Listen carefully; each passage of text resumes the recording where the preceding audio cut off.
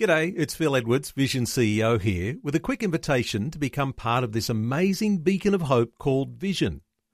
Together we can put our love into action to help people of all kinds build or rebuild their lives on the truth of God. Please consider the part you can play during our upcoming Visionathon appeal, remembering that it's your support that makes Vision possible, including this podcast. Rise and Shine with Robbo and Becky on Vision.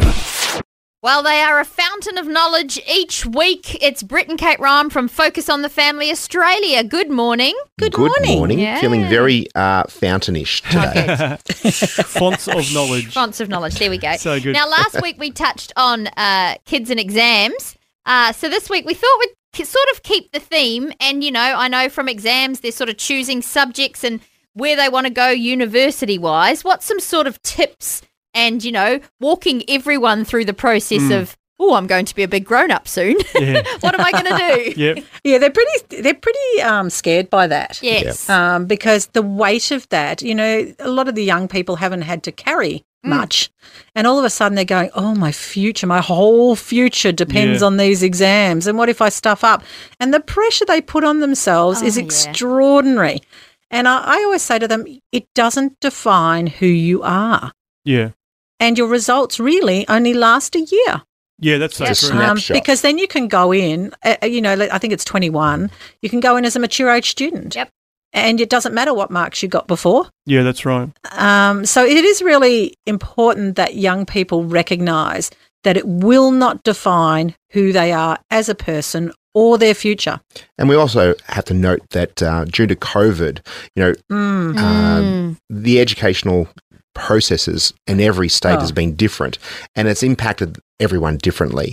And they're taking consideration there, but it has been interrupted, and we have to acknowledge that. But this is only a snapshot of their whole career, potentially. And as we know, that people change their career. They start in one area and they go in another area, and it's been some evidence that you can have up to 5 to 10 to 15 different occupations in your lifetime now, as opposed to my father's generation, and they stay in the same job for 40 plus years. So it's changing. And the same thing with academics. So one of our sons started one course, completed it, and then he goes, I don't want to do this. I want to do another course. Yeah. And then another son started a course. After 6 months, he went, it's killing me. And we just encouraged him to look at things in an area that he was gifted and wired that way, rather than something totally different than what he'd actually intended in the beginning. And when he entered, of course, he killed it. Yeah. And really enjoyed it. And then another son started something, recognised that, you know, started engineering and went, oh my goodness, coding, what is that?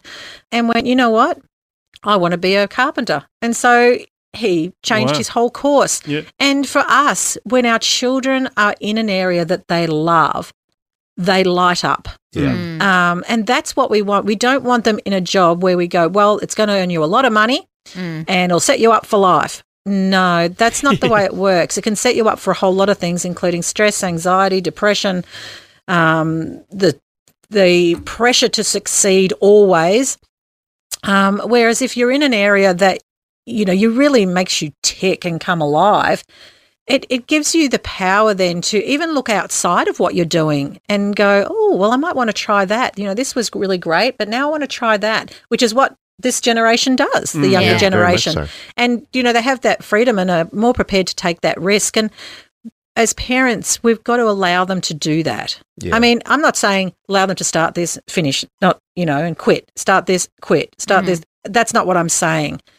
As they're getting in 18, 19, they're really trying to find out who they are and where they're heading. And so we need to give them some space to do that and just give a little bit of guidance. Have you thought about? And then let them make the choices. And if they make a mistake, they make a mistake. Yeah, That's right. part of learning. Well, that's a good part of learning, isn't it, really? It is. If you never make Necessary. a mistake, you're not going to learn a lot, to be honest. We talk about failing forward. Yeah, it's really necessary to fail. And I think also the other thing is with this is starting out small. Like I know oftentimes young people will sort of have this idea of like, oh, yes, I want to be in this, you know, high-flying executive role and whatever. Corner but office. That's, you know, kind of like a 10 or 15 or 20-year end point. they've got to be prepared to, hook in and maybe do a fairly menial task. Or, I mean, my son's just started working, basically bussing tables at a, cafe, and it's like, well, it, brings in a bit of money. It's obviously not what he's going to do for his entire life, but, you've just got to, sometimes get in and do some things that is a stepping stone towards your end goal. We've spoken about this before, about as your children are in early teens, to get them to get a part-time job so they can actually appreciate what it means to earn $1, interacting with customers and their bosses. And it's all part of the life's learning. But you're right, many of the young adults now are going into professions and they want to make a big impact. And that's straight away. And it's not their fault, because we've actually praised them along life's journey. When I say we've celebrated, mediocrity, and we've actually celebrated them, and they wonder why the boss doesn't thank them every day that they turn up, 5 minutes early and leave 5 minutes late, and why they didn't get a bonus, and it's confusing for them. So allow them the opportunity to discover that work is a privilege. Work has its challenges and ups and downs. And what we've actually seen is many people aren't focusing on necessarily the bottom line of how much money they're making.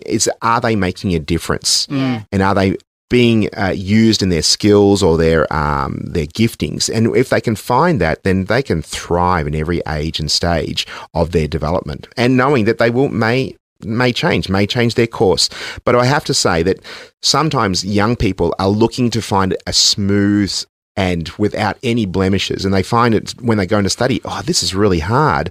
It mustn't be where I'm supposed to go. No, we have to encourage them and push them, and that, life is going to have hurdles, and when you overcome those hurdles, you'll feel a sense of achievement. Yeah. And so it's not always going to be smooth. And unfortunately, many of them, they change 2, 3 or 4 times.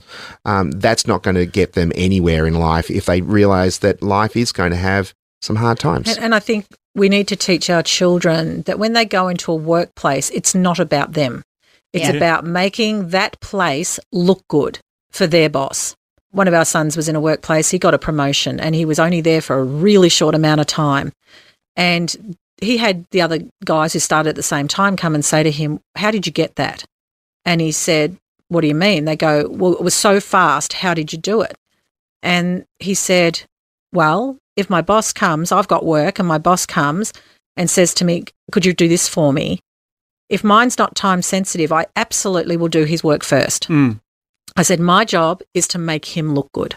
It's not about me. It's about him and his work and his company. And that's what I'm there for, to serve him." And they go, "What do you mean?" And he goes, "I don't know how else to say it. It's not about you." Yeah, that's right. It wasn't about me, and it's not about you. Yeah. It's about them.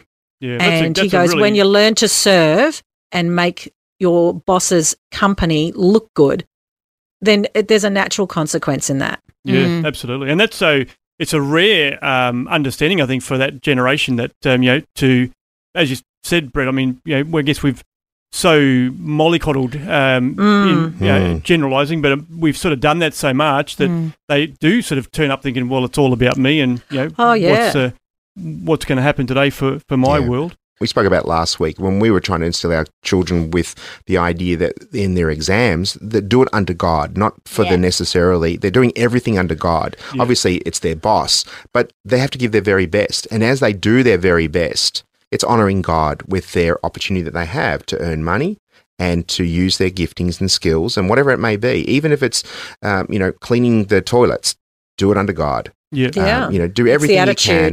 And if we have that attitude, then we will get the benefits of that, whether people notice or not. Yeah, God notices. No, that's right. Yeah, God's always watching, isn't he? So good. Thanks again for your time today, guys. Appreciate it. You're more than welcome. Bye-bye. Thanks for taking time to listen to this audio on demand from Vision Christian Media. To find out more about us, go to vision.org.au.